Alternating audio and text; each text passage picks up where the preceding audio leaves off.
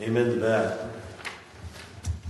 Our sermon text for this evening is found in the Gospel of Mark, chapter 1, verse 14.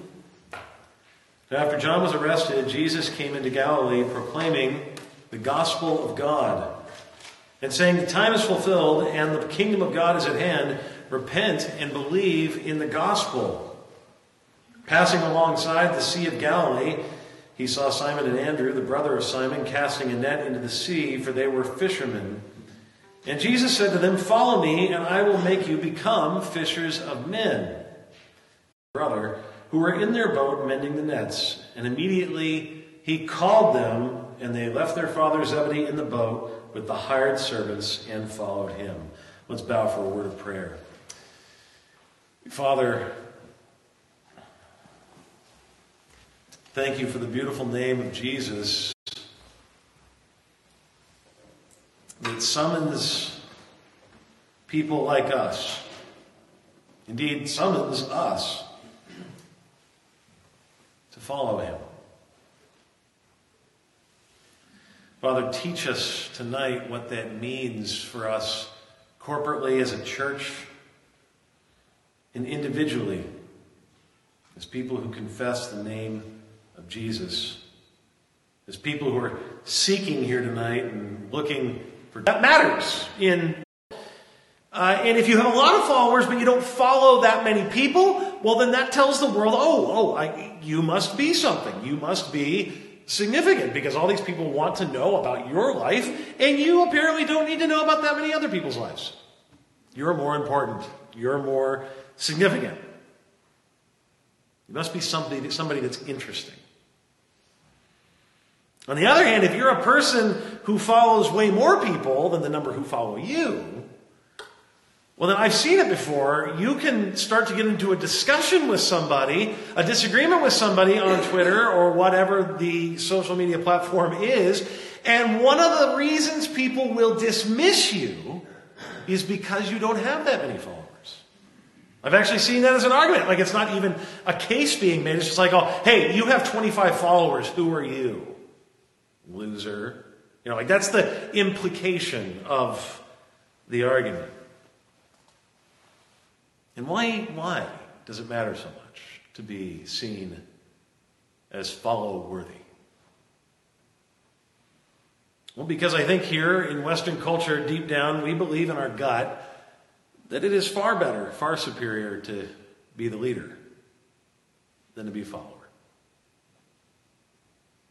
Cue the countercultural message of Christianity, maybe best summed up, noticed, or not to get too much fame for what you do, but to do it in so nobody knows about it, so, quote, nobody will follow you.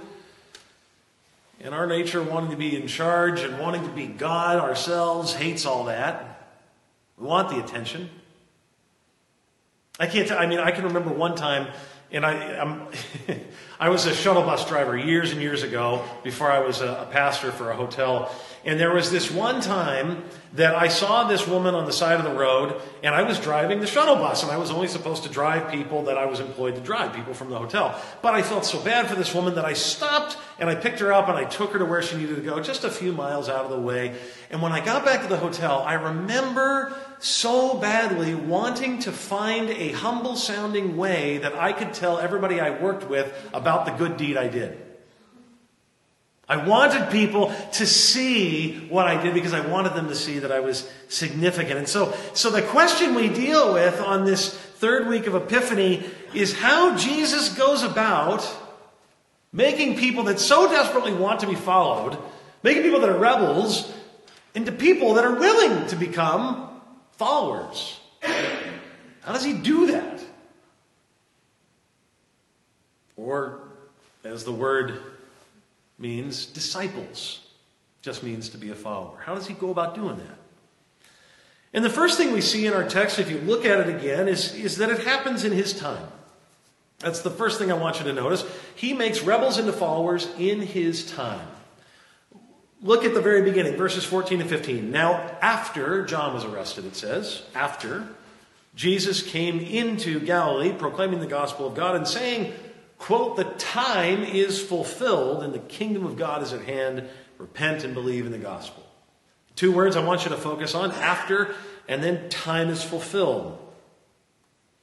Mark is very interested, wants to make it abundantly clear that Jesus is on a timetable. He's on a schedule. Nothing is happening by accident. That it is after John is arrested that the time is fulfilled in Mark's worldview. The Bible insists over and over and over again to us that this world is not moving in some accidental sort of random direction. As much as sometimes it may seem like that is the fact, God is indeed governing according to a plan. And Jesus, in his ministry, is active according to the plan of this God, his Father. So Jesus can refer to himself in Scripture as the beginning and the end. He's the Lord over all time. The Apostle Paul echoes Mark here, describing the coming of Jesus as, quote, "happening in the fullness of time." And this same truth is true for how he makes followers. It's in his time. It happens in his time. When you decided to follow Jesus, if you have decided to follow Jesus, please know it was only because he decided to first give you eyes to see him first. It's his timing that makes a rebel into a follower. And frankly, that's frustrating to me. You ever get frustrated with the timing of God?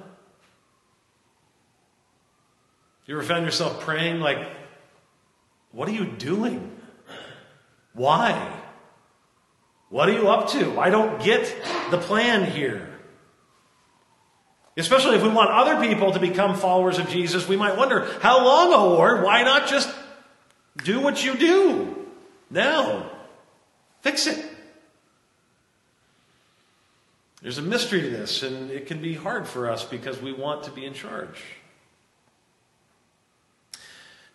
A guy named Dan Allen was a youth leader at my youth group when I was growing up. I had gone to this church as a teenager and had become part of the youth group. And each night that we gathered at youth group, there was a time where we would separate off into small groups and share things that we wanted prayer for, prayer request groups. And so, typical teenage prayer requests, would be like, help me with my homework, help me do well on this test. Sometimes somebody would be bold enough to say, please cause this girl to actually say yes when I ask her out on a date. I mean, that, you get that occasional stuff. But Dan, my youth leader, would get more serious. And every week he had the same request. Every single week his request was this: pray for my brother to become a Christian. Every week. I mean, it became like clockwork. We'd go around the circle. Dan, do you have anything you'd like to pray for? Pray for my brother to become a Christian. This went on for so long that at some point I began to think, as a young Christian, a teenager, hey, I think God's heard your prayer. Like, you don't need to ask for that anymore. Like, move on. But Dan knew better than I did. And he kept praying, and then one week he walked in. He said, Dan, do you have anything you'd like to pray for? And Dan said, very matter-of-factly, please pray for my brother. Last week he became a Christian. Just out of the blue. What? Double take. Like this had been months and months and months of him doing it. Like, what? And he explained the whole story to me, and it turned out that somebody had come to his door, a Jehovah's Witness person had come to his door and wanted to talk to him, and his brother found himself actually defending the Orthodox understanding of who Jesus was, and by the time he was done with it, he's like, you know what, I think I actually believe this. I think I actually believe this story about Jesus. And he prayed and became a Christian. Now, why it took so long? Why so many prayers? Why the timing of God was not our timing, we don't know. But in his timing, he makes rebels into followers. It took him 80 plus years to get my grandfather before my grandfather became a follower. But it does happen in his time. Secondly, Jesus makes rebels into followers through preaching So it happens in his timing, and it happens through preaching. Look again at verse 15. Jesus, the first thing he does as he begins his ministry, he proclaims or preaches the gospel of God. He proclaims or preaches the gospel of God. Now I want to talk about preaching for a little bit, because I think it's very understandable in our time to actually sort of downgrade the importance of preaching. We're all of our attention spans have been shortened by our devices, by our television shows, by any number of distractions, that the common knowledge, the common wisdom amongst experts, whoever they are, about preaching is that the sermons should be shorter, they should be lighter, they should not really deal with much depth, they should be about 5 to 10 minutes long, and that if possible we should use videos and movies and whatever else possible to kind of keep you all entertained and interested, or else it's just going to be my boring talking head up here and it won't do much for you. And I get that. I totally get it. I mean, Jerry Seinfeld is fond of saying there's only 3 people who are called to stand up in front of a crowd of people and keep their attention for a long period of time. Dictators, stand-up comedians, and preachers. And he's kind of right. I mean, it's tough sometimes to listen to a preacher. I get it. I get how difficult that can be. But here's the thing. The reason why we do this every week, the reason we preach is not just because I like to hear my own voice. But it's because in preaching, the Word of God goes out and something amazing happens. God transforms people's lives through preaching. I don't know why it had to be that as opposed to anything else. I mean, I think other tools are really helpful. But there's something about preaching, something about hearing the Word of God being proclaimed to us that somehow moves from here all the way to here, that then begins to transform here.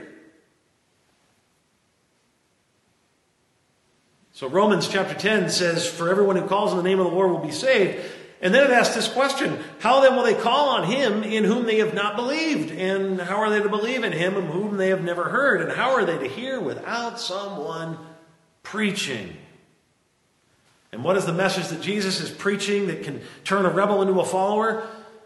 Quote, the gospel of God. That's what it says here in our text, the gospel of God. That message is literally translated the good news of God. Now I want to pause on that word news. Too often preaching is done in such a way that we are made to feel like we're constantly commanded to do more and try harder. But you know what news does? News just delivers to you the facts. It delivers to you a message.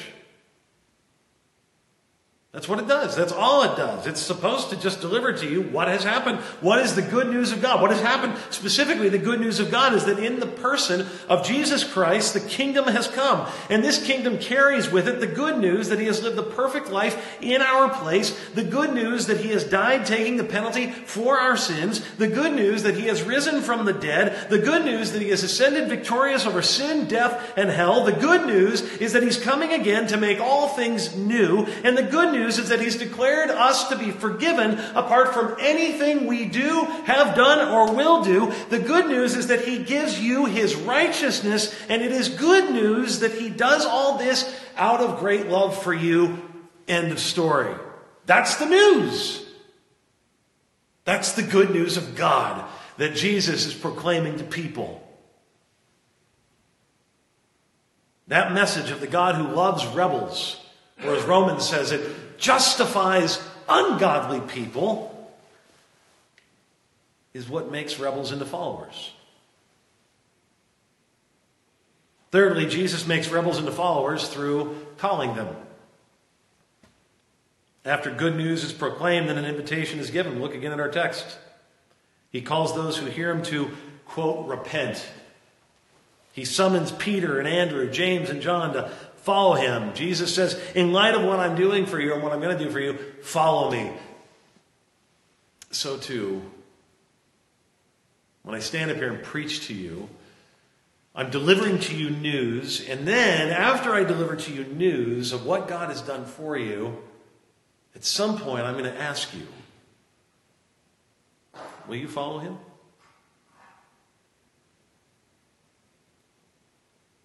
That's the question every human being is faced with at some point or another. Will you follow him? When me and my wife Missy first got together, she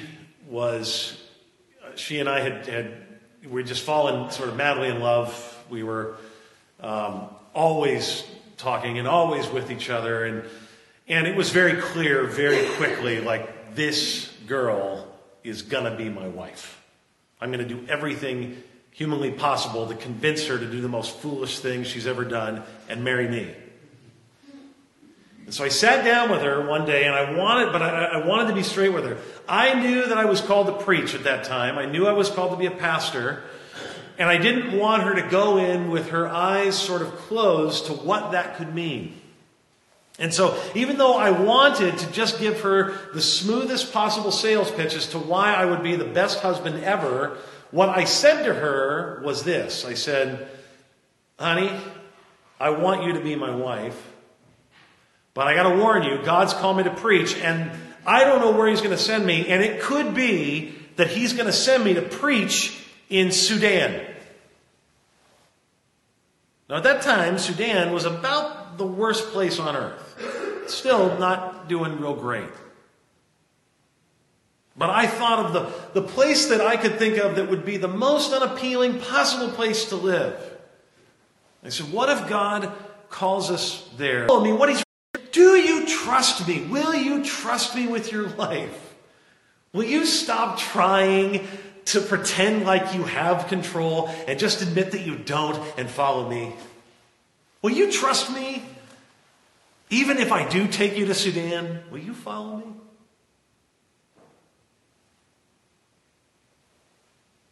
And what happens when you do, when you follow Jesus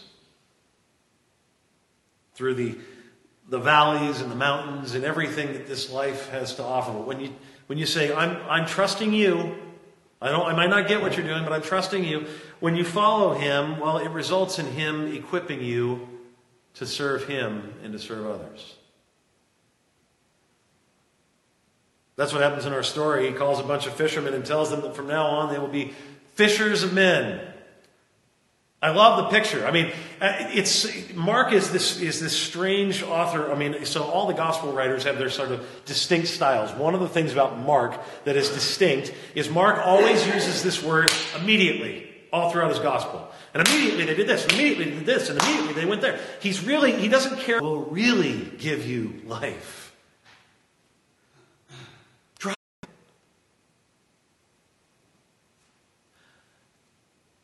What are the things that you are looking to besides God to give you your sense of purpose and your sense of life and your sense of satisfaction and your sense of provision? What is it?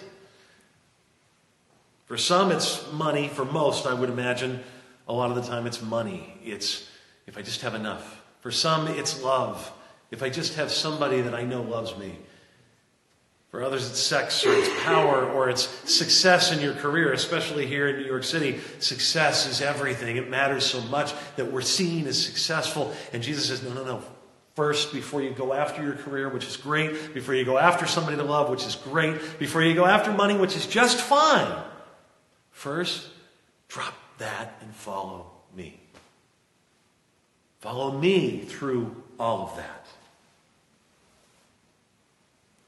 And here's the thing. No one would have guessed what they were called to do based on their background. Being fishermen, they were not equipped to be speakers. They weren't well educated. They weren't people that knew what they were doing. But God says, I'm going to make you a fisher of men. I'm going to make you great. I'm going to make you speakers. I'm going to make you proclaimers of the message that will save people. I love it. I love the picture here.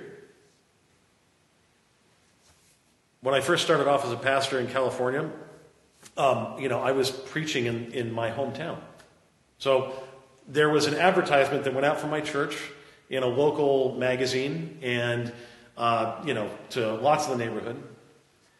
And I remember getting a phone call in the church office one day from somebody that I went to high school with. I hadn't seen since high school. And the guy on the other line said, is this Erick Sorensen that went to such and such high school? And I said, huh? And he said, really? I said, yeah. He said, do you remember my name? His name was Bob. He said, do you remember Bob? I said, yeah, I remember Bob. How you doing? He said, good. So you're really a preacher? I said, yeah, I am. He's like, what happened? Because there is no one that would have guessed ever in a million years that had known me in high school that I'd be a preacher by the time I was 29 years old. Nobody. But when God calls a person, he equips them to do whatever he's called them to do. I don't know what it is for you. Most are not called to be preachers. But he will equip you in order to serve him and to serve others in any number of areas. He'll do it. And it might be surprising to those around you. As the Apostle Paul writes in 1 Corinthians chapter 1, not many of you were wise according to worldly standards. Not many were powerful. Not many were of noble birth. But God chooses what is foolish in the world to shame the wise. God chose what is weak in the world to shame the strong. God chose what is low and despised in the world, even things that are not, to bring to nothing things that are. Why? So that no human being might boast in the presence of God. And this is true for all of you who follow Jesus. You are gifted and will be equipped to serve him and your neighbor in various ways. I love seeing the example of that last week with Dom as he got up here to preach for the first time. I guarantee you, years ago, Dom would have told you, nope, I'm not preaching from a pulpit. And then what do you know? Bing! It happens. And he crushed it. And God will do the same for you. And why does he do it? Because this is what happens when he turns rebels into followers. Let's pray. Father,